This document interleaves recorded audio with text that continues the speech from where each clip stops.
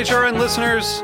As we celebrate our 15th year, we are deepening our commitment to giving voice to the next generation of food systems storytellers, and we need your help. Our internship and fellowship programs help activate new possibilities for underrepresented and underestimated young people through experiential journalism, audio engineering, and production training. Through these unique programs, HRN helps food equity stewards build essential workforce readiness skills that expand their potential and foster economic mobility. Please consider supporting these critical programs. And with a minimum donation, you can be entered to win a dinner for two at an amazing restaurant in one of 8 cities and tickets to a concert at a great venue in one of those cities.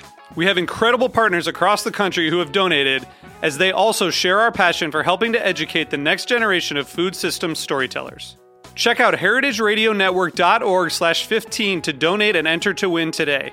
That's heritageradionetwork.org/15 to donate and enter to win today. And make sure you donate before March 31st. Thank you. This episode is brought to you by Just Egg. It's a butter egg made from plants.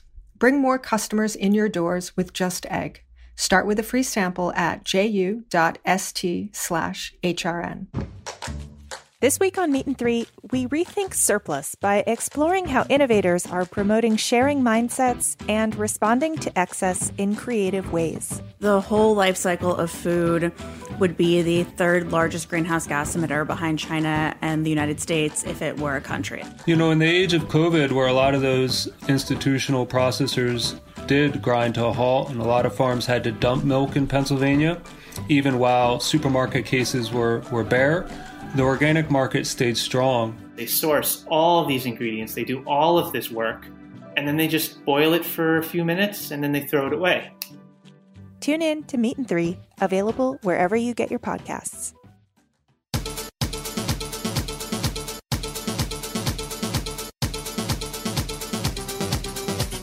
Hello, Heritage Radio Network listeners tuning in from about 165 countries around the world, about 1 million listens a month.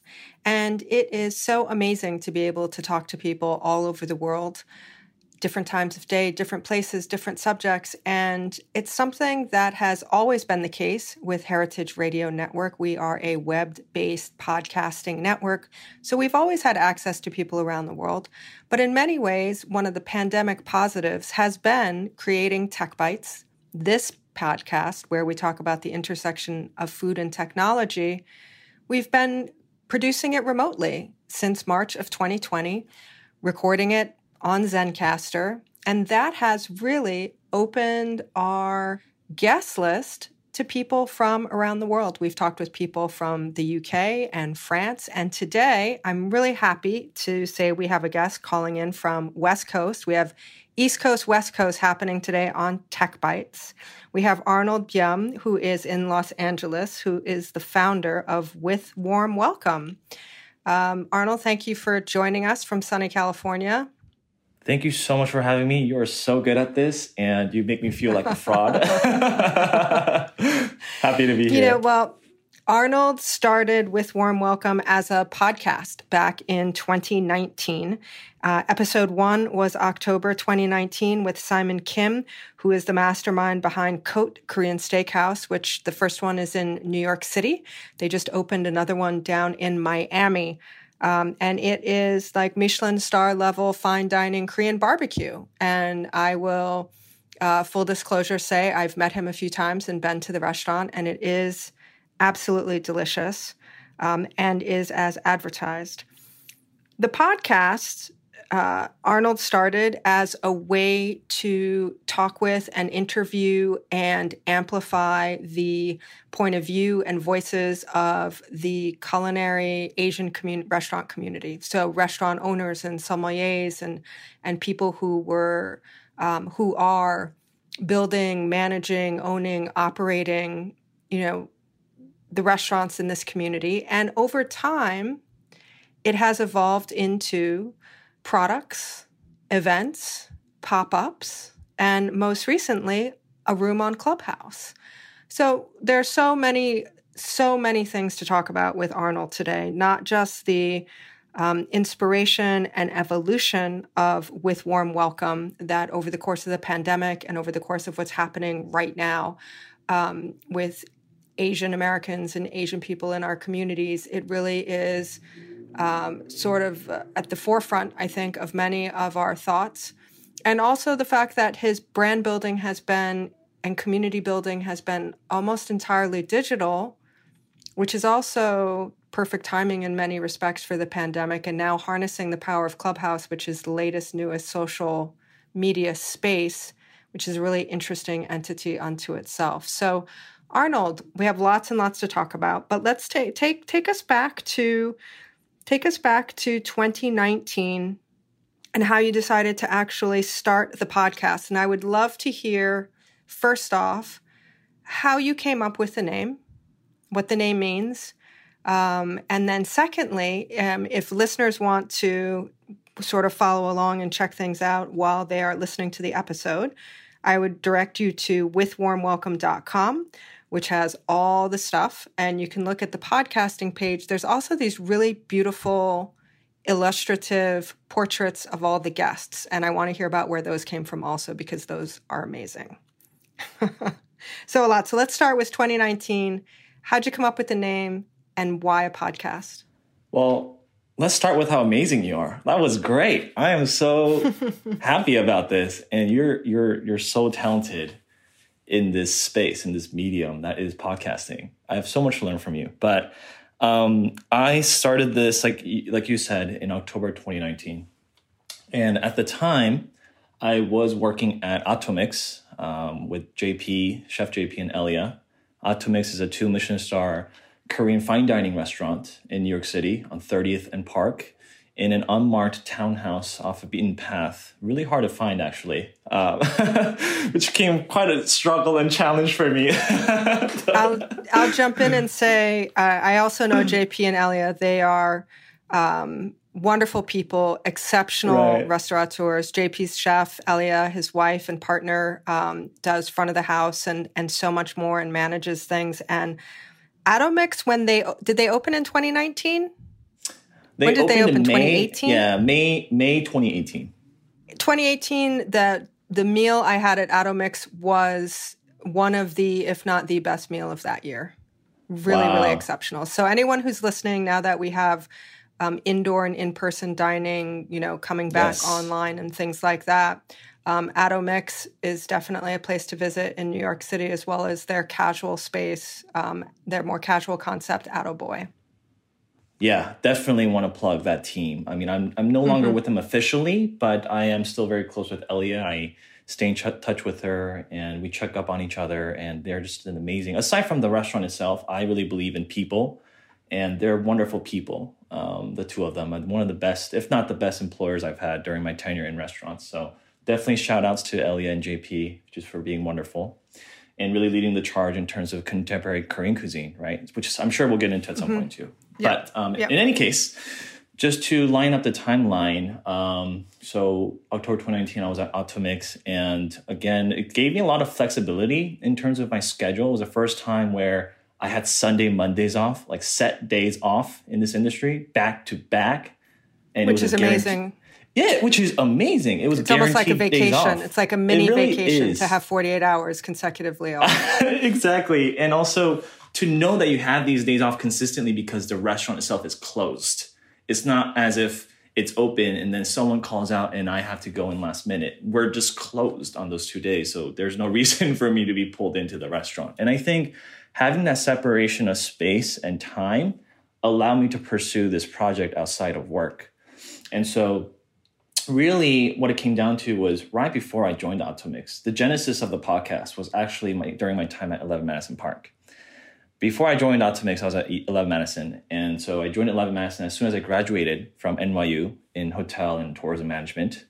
And during my time at EMP, I was so elated because that restaurant was everything I had hoped for in terms of just the level of service, attention to detail, and just 30-minute meetings about how to fold napkins. It was insane. And I think it was such a crash course in service and hospitality.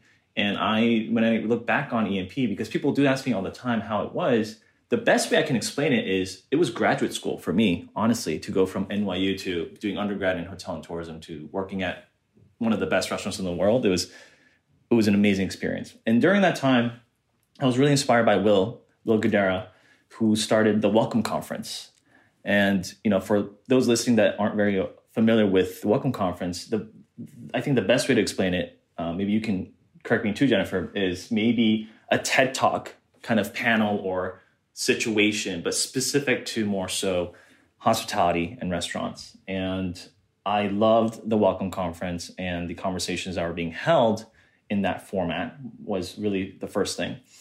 And then what really kind of came into place was working at Atomix, working for a Korean restaurant. I never thought, honestly, during my time, I would ever work for Korean employers in a Korean restaurant in New York City, because for a long time, that just meant maybe I would work in Koreatown on 32nd Street.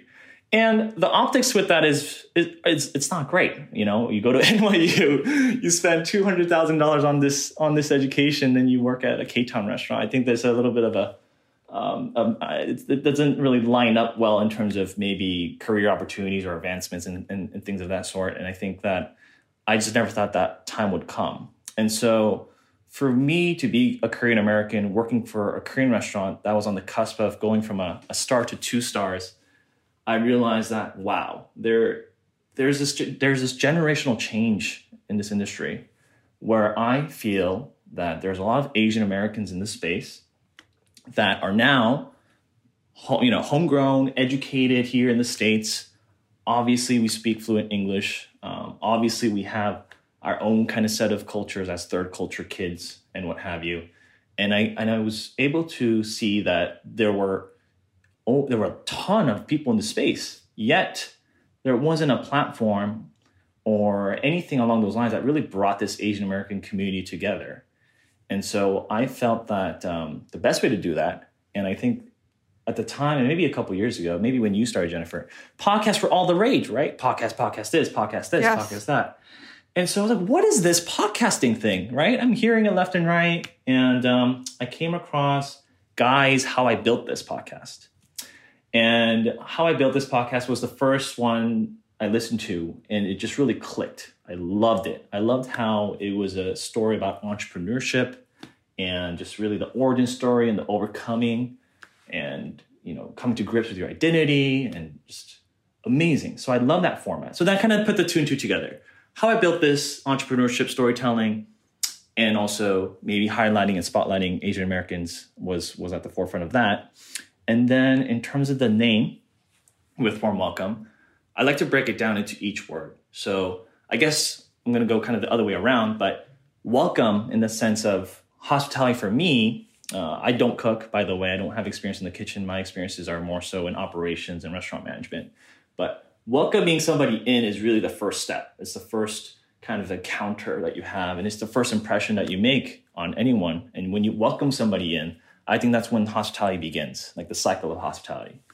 And so I felt that was very important to the podcast, because the podcast is about restaurants and welcoming people and also making my guests feel welcomed in when I interview them. And then the warm part of it is that's how they should feel, right? Hospitality is all about emotions, really.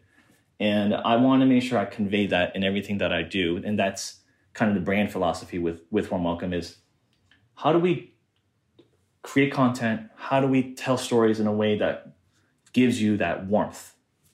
And then the with is because hospitality is a 2-way street, right? I think Danny Meyer says this in his book, where the difference between service and hospitality is that service is more of a one-way street in terms of it's just an execution, whereas hospitality is a dialogue.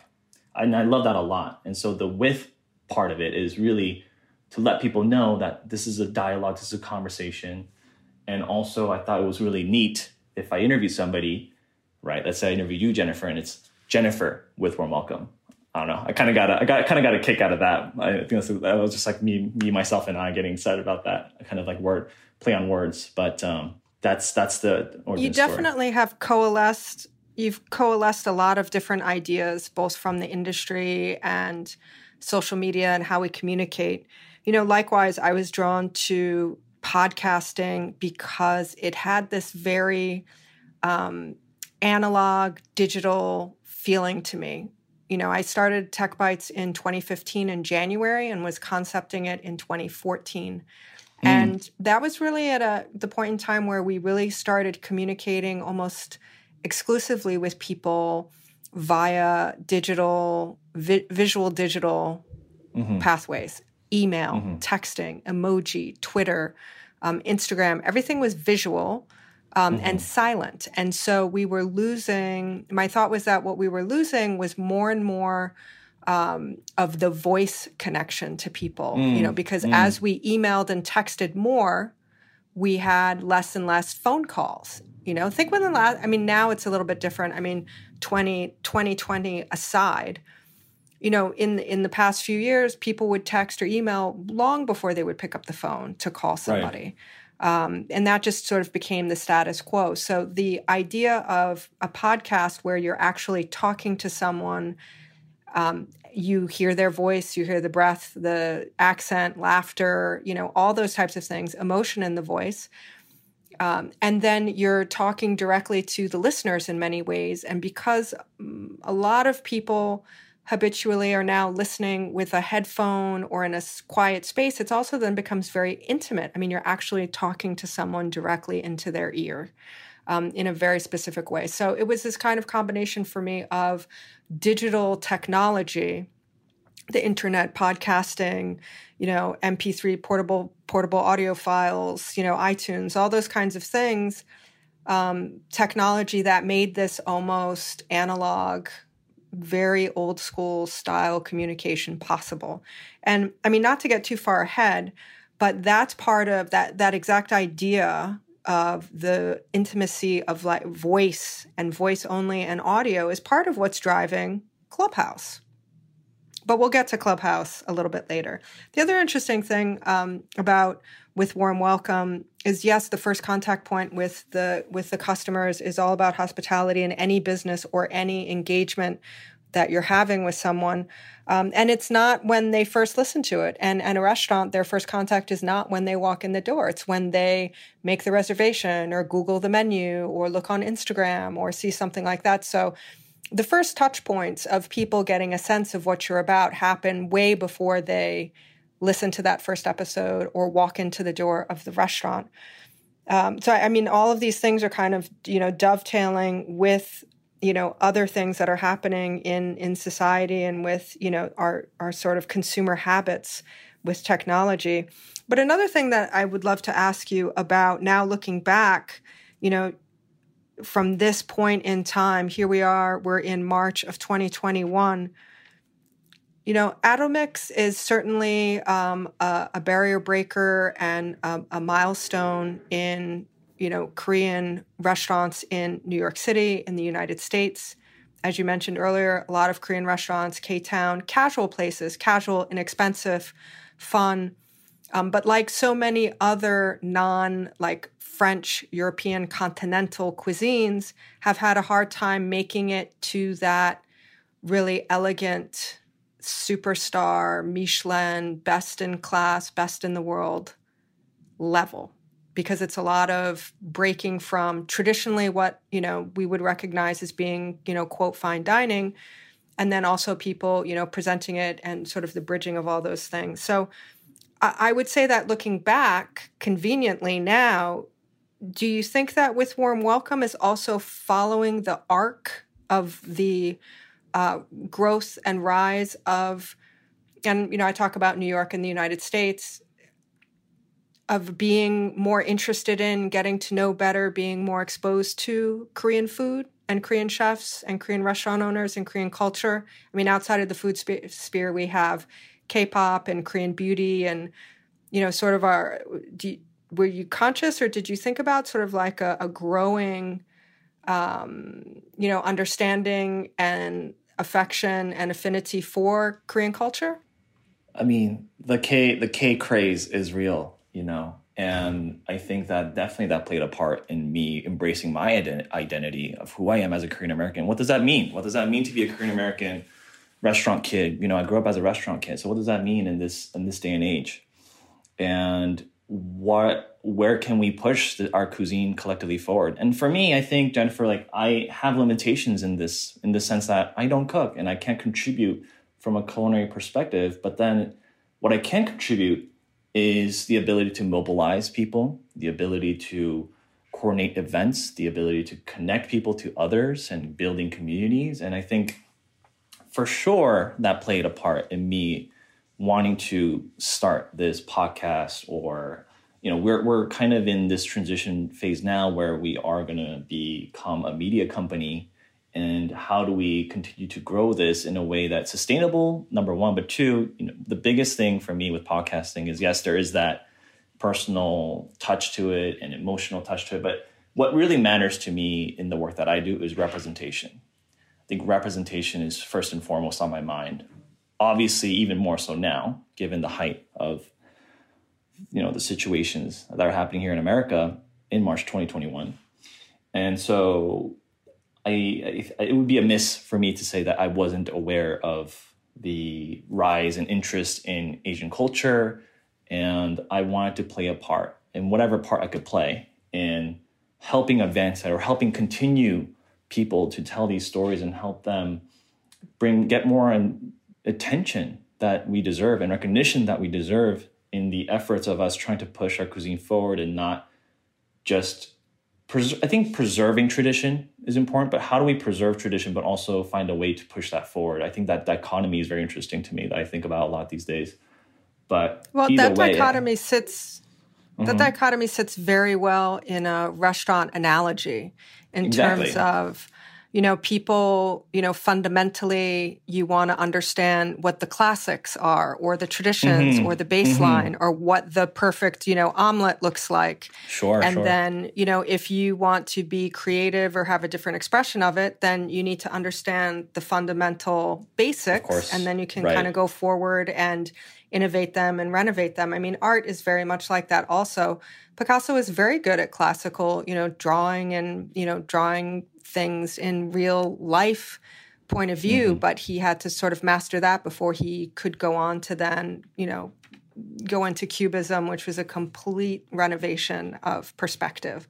So, I mean, I think, to better understand someone's innovation or the future of, or an expression of, inherently you have to understand what the basics are. And it was even, Fran Adria, who was famous zeitgeist chef of modernist cooking and innovation.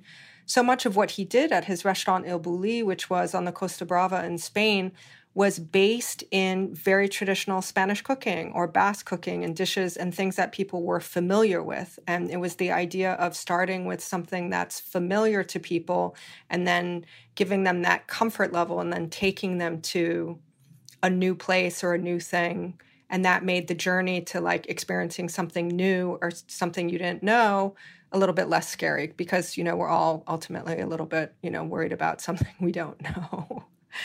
I would ask you, a lot has happened from, October 2019 to today. The course of the pandemic, 2020, certainly for everyone in the restaurant industry, adjacent to it, anyone who works in it, who loves it, it's been a pretty stressful year. Did the work that you wanted to do in the podcast, the community building, the exposure of stories, how did that change over the course of 2020 in terms of what messaging then became top of mind for you? What were the what was the community? What were like, the urgent things to talk about within the community? Oh, wow. I mean, right before, so this is around almost exactly a year ago when the entire country went on immediate lockdown. But leading up to March of 2020, I had all the intentions of growing the podcast into more of an experiential situation, meaning even as early as February 2020, we were doing a pop-up with the ladies of Vanda and Besso and Kopitiam. And we had done a 6-course tasting menu to help raise funds for Apex for Youth, which is an organization that I work with very closely. And that was the direction it was headed, to be honest, pre-COVID, was podcasting and in alignment with the storytelling and the content creation, I wanted to have obviously a more physical touch point to this. And I think a community is built over time and quickly when there are more face-to-face physical interactions. But when this happened, when COVID happened, I had to really think hard about, wow, okay, so I can't interview people in person anymore for the podcast is number one. Two, I cannot do these in-person pop-ups anymore. And so then where do I go from here? How do I continue to build upon something that was so geared towards physical, in-person, tangible experiences? And so that's when I pivoted myself and really wanted to broaden the term of culinary community. Like, what does that mean? Is it just chefs and restaurateurs, or could it also mean maybe CPG founders that are doing canned beverages consumer exactly. product goods is CPG. Exactly. Yeah, for the non-marketers out there. Exactly. Thank you. So that was something that I also wanted to extend this community towards. And then I think the messaging at that point in time was really, let's double down. Let's double down on our community and let's double down on the content we've created and continue our work in it. So the next thing we did is the digital magazine.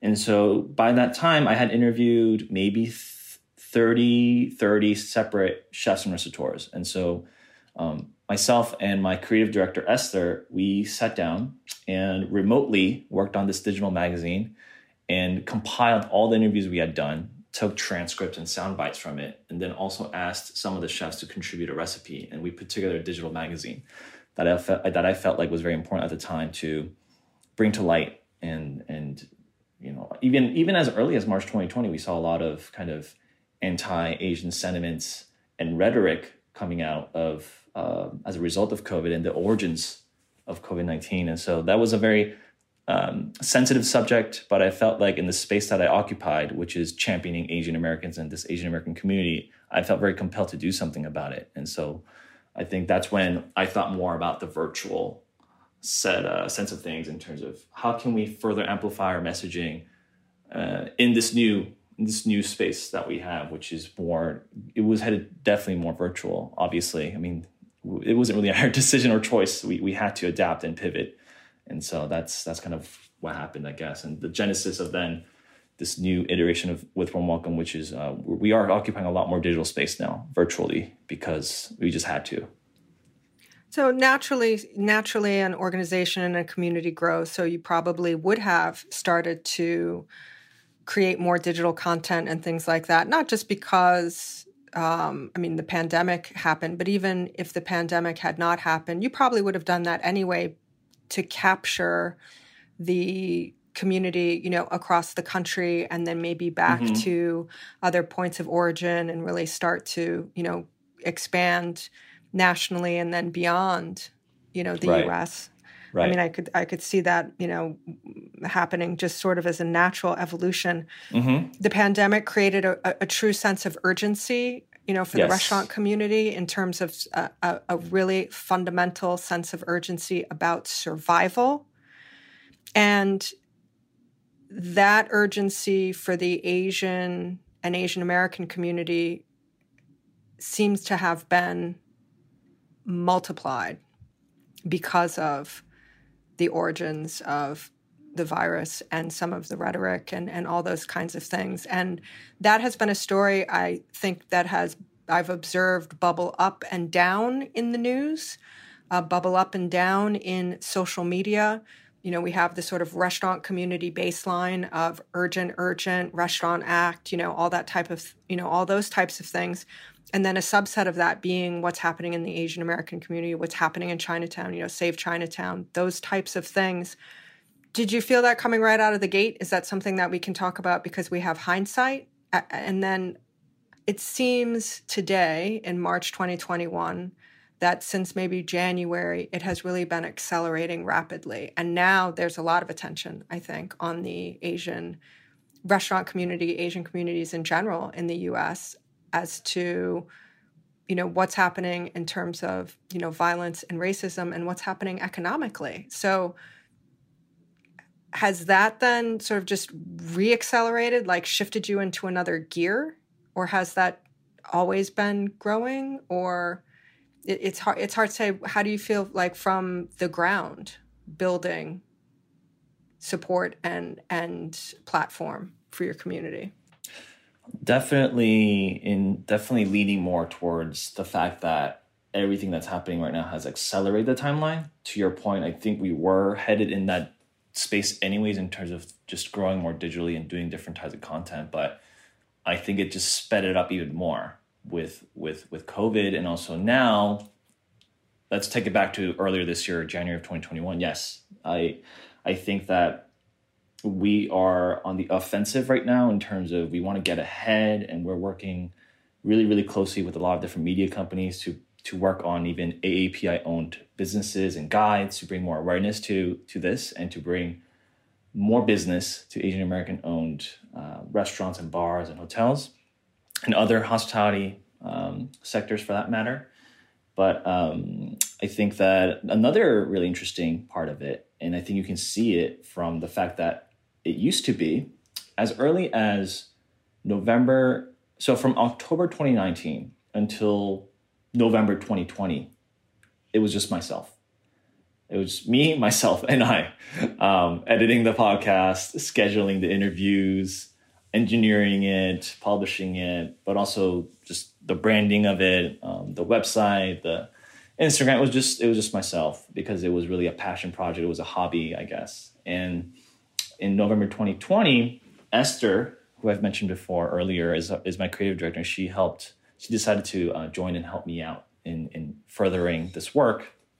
And then as early as this year of January 2021 and now March, we've grown into a team of 10 and growing even more by day, by the week.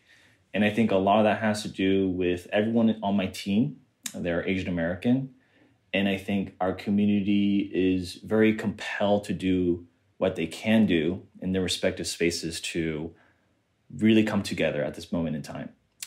And so I will say that, yes, everything has been accelerated. I mean, I think the fact that this team, with Warm Welcome team, has grown from 1 to 2 to 10 in the last few weeks is a sign of us just really putting our guests, what is that? Really putting our feet on the pedal right now and just really moving fast, but also intentionally, right? Intentionally, how do we grow this with, again, the core mission of representation and championing Asian Americans? And obviously Clubhouse is a part of this too. So that's another interesting angle there. But yes, everything has been accelerated and heightened, I think. There's definitely even more sense of urgency for me, and I'm sure for the Asian American restaurant community, than ever before. Well, we don't often talk about this on the show, but certainly people who have been listening to Tech Bites from the beginning know this, and people who know me certainly do. I was born and raised in Hawaii and am actually technically an Asian Pacific Islander, and am part Hawaiian and, lots of other things. And right. I, of course, Asian American and Asian restaurants and culture and community have been a part of my life since I was a kid growing up in Hawaii. But what has been happening now, it's really it's really difficult to watch in many respects because there's just a level of just all out meanness, that's really terrible. And I think when, I read headlines and things like that, I think about, friends and family and people that I know. So, I say that just to say that it's not just, something that, I watch coming through my news feed or my social media feed, and have, sort of another layer of interest and, emotion about these stories. So coming to Clubhouse now, and, part of what made me really say, now is the time for me to get Arnold onto the show, when I got the invitation and saw that you were doing Clubhouse Room. I was like, this is perfect. to have you come on and talk about this because Clubhouse is the newest and latest and greatest social media venue that the restaurant and hospitality community is going to have to figure out and get on board with. And I don't know that they've figured out the last one, but now this is the next turn of the wheel in the marketing game. So we're going to take a quick break and find out who the sponsor of this show is. Did you know Heritage Radio Network is a 501c3 nonprofit? We are kind of like public radio. We keep the lights on and the mics hot out of the generosity of grants, members who are mostly listeners like you. And when you become a member, you get swag and stuff and lots of good feels. And also, we are sponsored by companies like this one. Stay with us.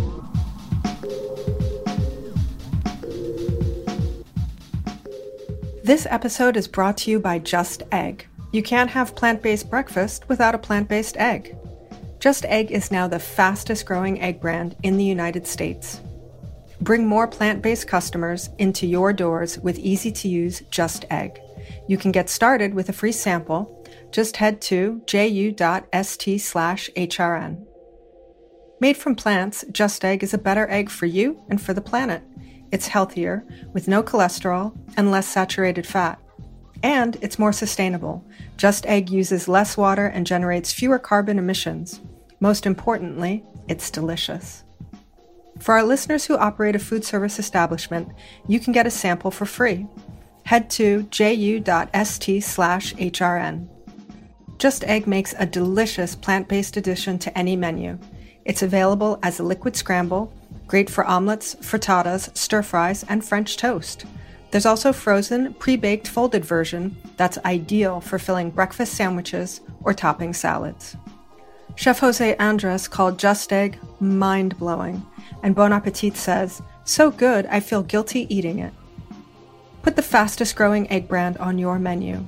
Get a free sample of Just Egg for your restaurant at ju.st/HRN.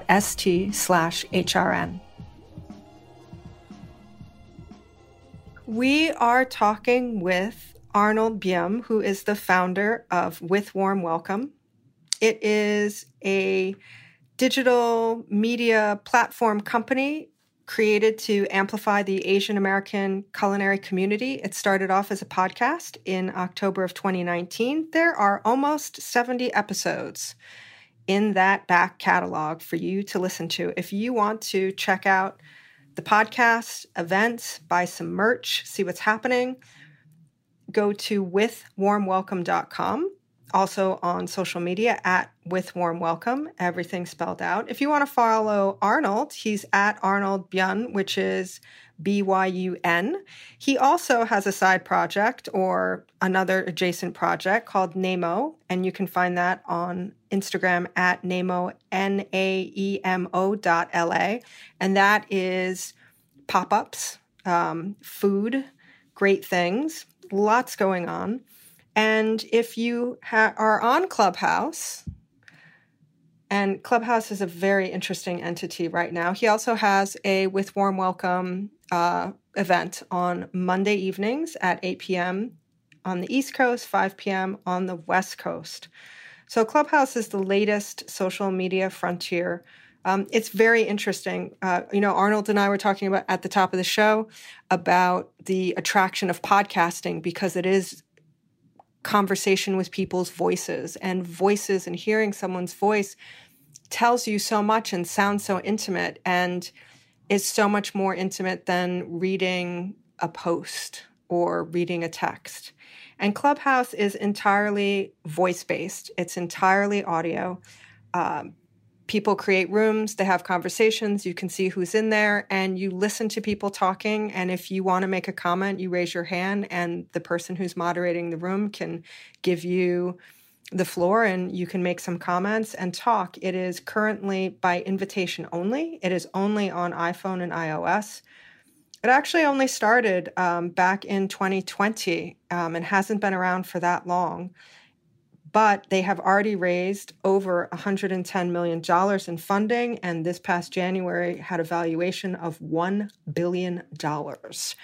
So super hot, white hot, cultural phenomenon, and it really is being driven by the fact that a lot of the early adopters, a lot of the early clubhousers were celebrities. Elon Musk, Oprah Winfrey, folks like that. And it's interesting also because it's very democratic. Everybody who is in the room, celebrity or otherwise, is having the exact same experience.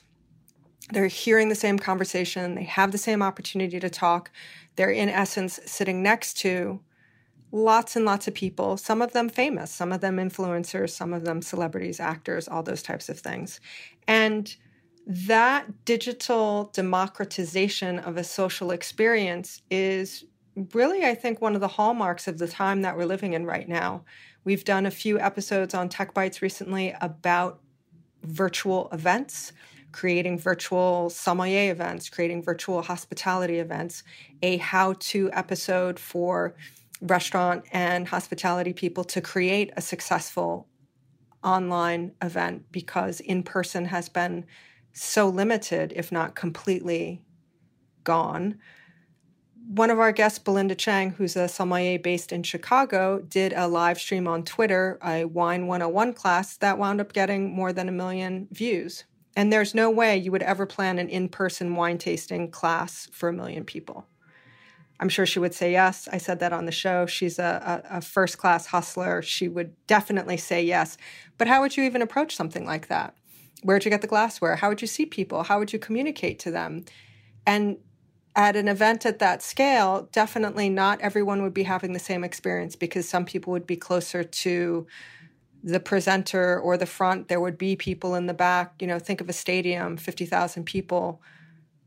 Not every experience is the same, but in a digital format, in a streaming event, in a virtual event, in Clubhouse, the digital aspect of it has completely democratized it. So it's really interesting on so many levels, and it is the perfect time, perhaps, for this social media. It doesn't come without its potential hazards. Like anything else, you know, it has already proved to be a little bit of a hotspot for misinformation and potentially racist or hateful speech and things like that, community moderation, out of the gate is something that is definitely on the forefront. But you can't record it. You can only experience it live. And so that has also created this sort of, the FOMO, the fear of missing out, where, oh my God, you missed when, Oprah was in the clubhouse. So now I have to be on it all the time so I don't miss the next thing. Anyway, it's only by invitation only. You can't just download it and join. So I have some invitations. If you want to get on it, shoot me an email, techbites@heritageradionetwork.org. I haven't used them. So Arnold, tell us about now this next thing, Clubhouse. How has the experience been? And how do you envision using it to build the community and your brand and your message? Because in many ways, what you're doing with Warm Welcome has this two-pronged sort of aspect to it. One is actually bringing together the Asian American culinary community and having a space for that community to connect with each other and talk with each other and create events like your pop-ups or like the pastry box that you're selling now. So like the space for that group to come together, but then also the second piece is to have other people come and understand and meet and listen and discover and become a part of. So you're sort of creating a space for yourselves, but then a space for everyone else also, I think. I think you're correct. And I think before anything, I need to praise you again since we're coming back from a commercial break and say that you are so much better than me at selling myself. And I appreciate you. Appreciate you doing all the plugins earlier. That was just very seamless. And I have notes in front of me. You can't see me because Zencaster is audio, but I have a notebook with all my notes and all the things that I want to make sure to say. And so I spell everything correctly. Wow. Amazing. I'm just blown away. Kind of continue your thoughts on Clubhouse.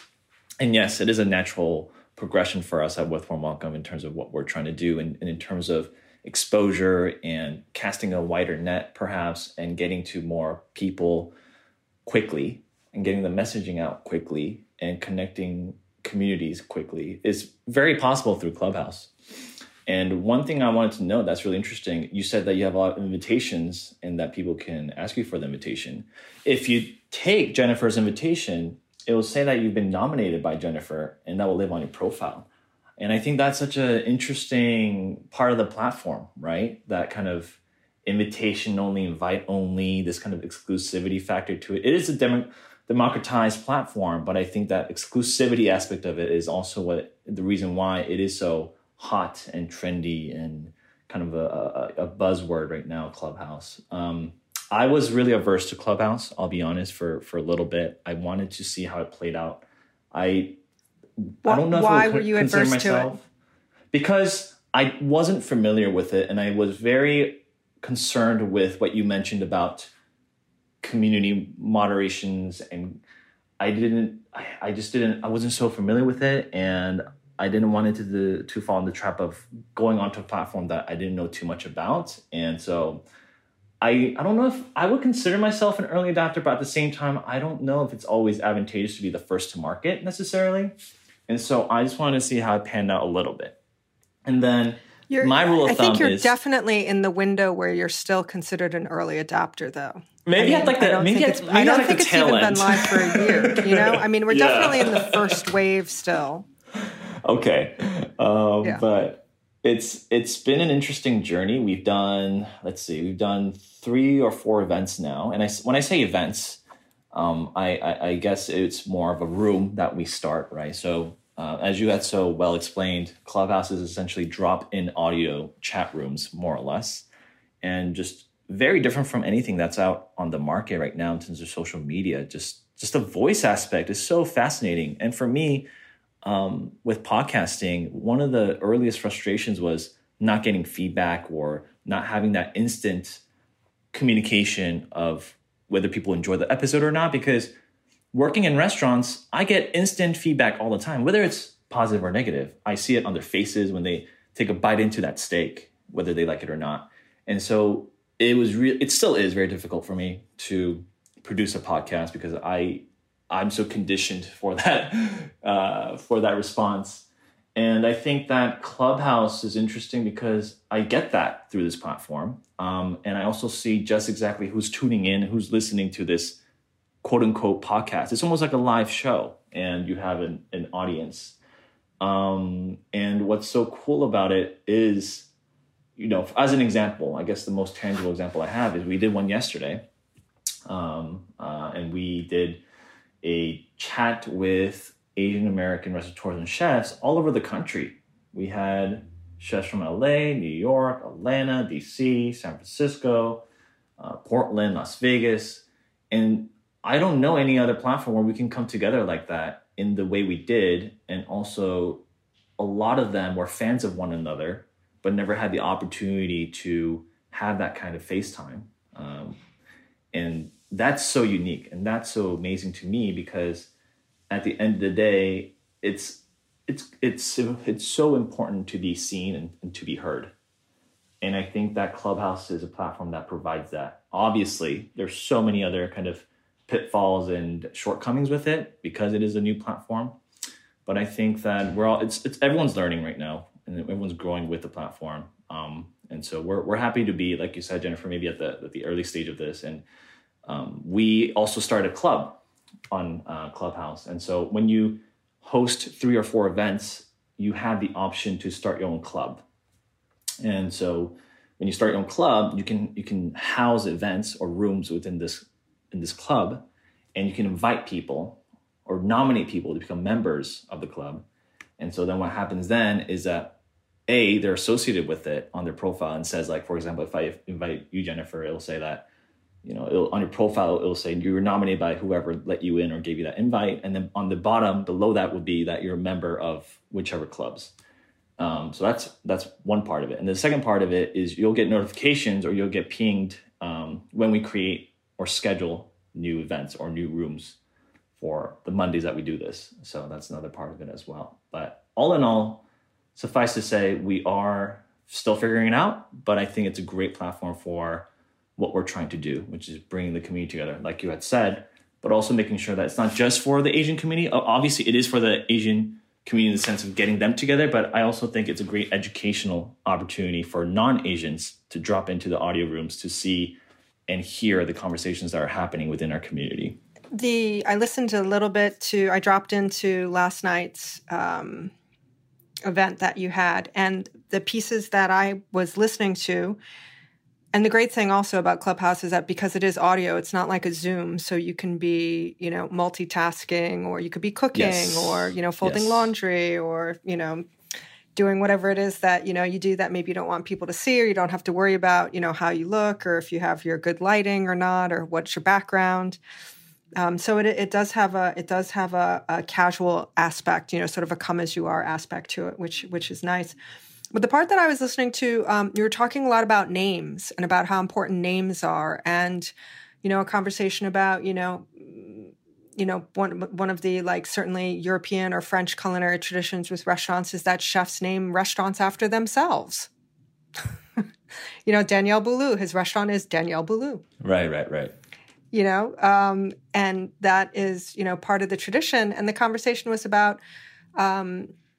who is the owner of an Asian restaurant? What is that word? Is that a name? Is that a word? Is that something else? What is the owner's name? What is the chef's name? How, do these things play out in terms of, the identities of businesses? And, it's so much an integral part of restaurants and food. We're obsessive about who the restaurateur is, who the chef is, who the pastry chef is, who the sommelier, the bartender, all those things that was very interesting and not something that I had ever really thought about in terms of, and I don't want to say sometimes names of Asian restaurants are generic, but because I don't necessarily know what that word means, it sort of just is a word to me.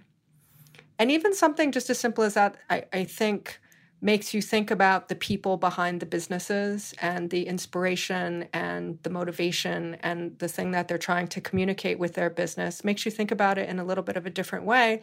But then that's not just for Asian restaurants. I think that's for any restaurant that might be in a language that I don't speak, where I'm not going to be able to differentiate perhaps somebody's name up against, the name of a dish or the name or a word or, something else. So I think when we talk about things that are cultural, when we talk about hospitality, when we talk about business, when we talk about what people are trying to share and bring to market, peeling back those layers at one point was just like, oh, I'm a foodie. And now in this time, peeling back those layers means something perhaps a little bit different. And it's also applicable in a lot of different places, I think, to a lot of different groups. So I don't think there's a downside, provided you don't get some crazy person who comes in and tries to take over your meeting. But I don't think that's going to happen.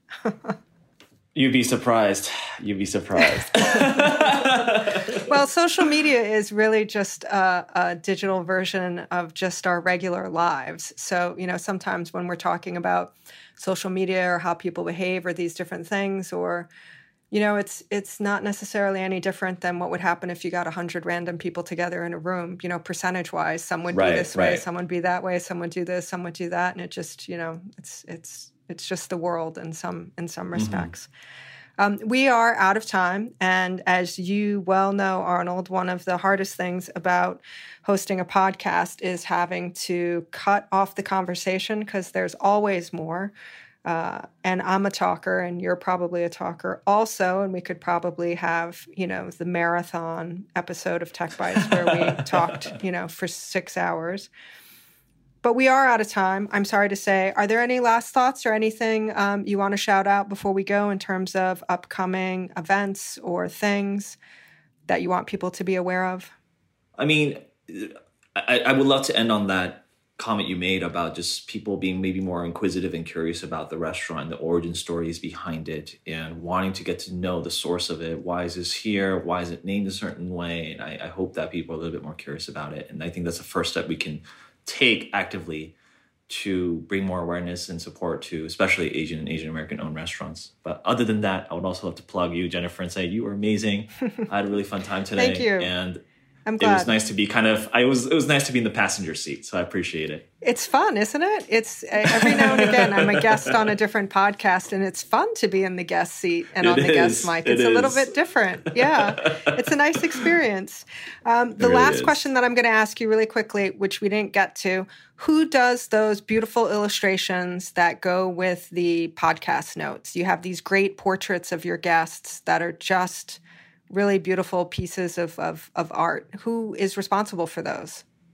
Wow. Thank you so much for letting me share that information. Her Korean name is Ji Seohee. She goes by Seohee, that's her first name.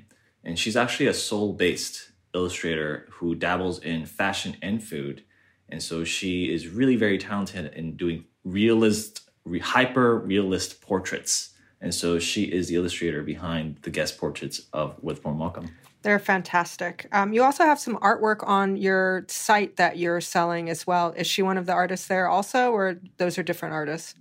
We work with multiple artists, but she is one of 3 artists that are also highlighted on our website, along with Max Ko and Nancy Papas she's with Cherry Bomb. But yes, she is one of 3 artists that we have collaborated with for products, or prints rather, on our website. Mm-hmm. So lots to take a look at with warmwelcome.com. I want to thank Arnold Byum for joining us today. It was a great conversation. Lots to think about, and, follow him on social media. Check him out on Clubhouse. I want to thank our engineer, Armin, and the whole staff at Heritage Radio Network. We just did a 1-year look back at the pandemic, and I have to say we've been producing Tech Bites remotely for a year. We have produced more than 30 episodes, and it is in large part due to the great job that the crew at Heritage Radio Network does. If you like this podcast, come back and see us again.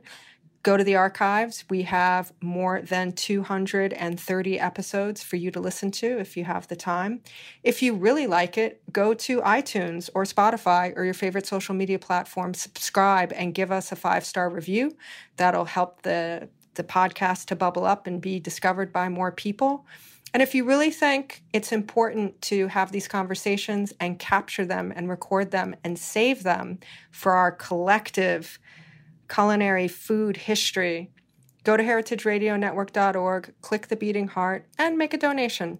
Maybe give us what you would have spent on takeout today. And if you designate your donation to Tech Bites, I will send you a gift along with my undying love and maybe an invitation to Clubhouse.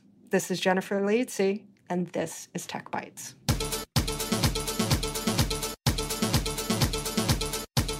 Tech Bites is powered by Simplecast.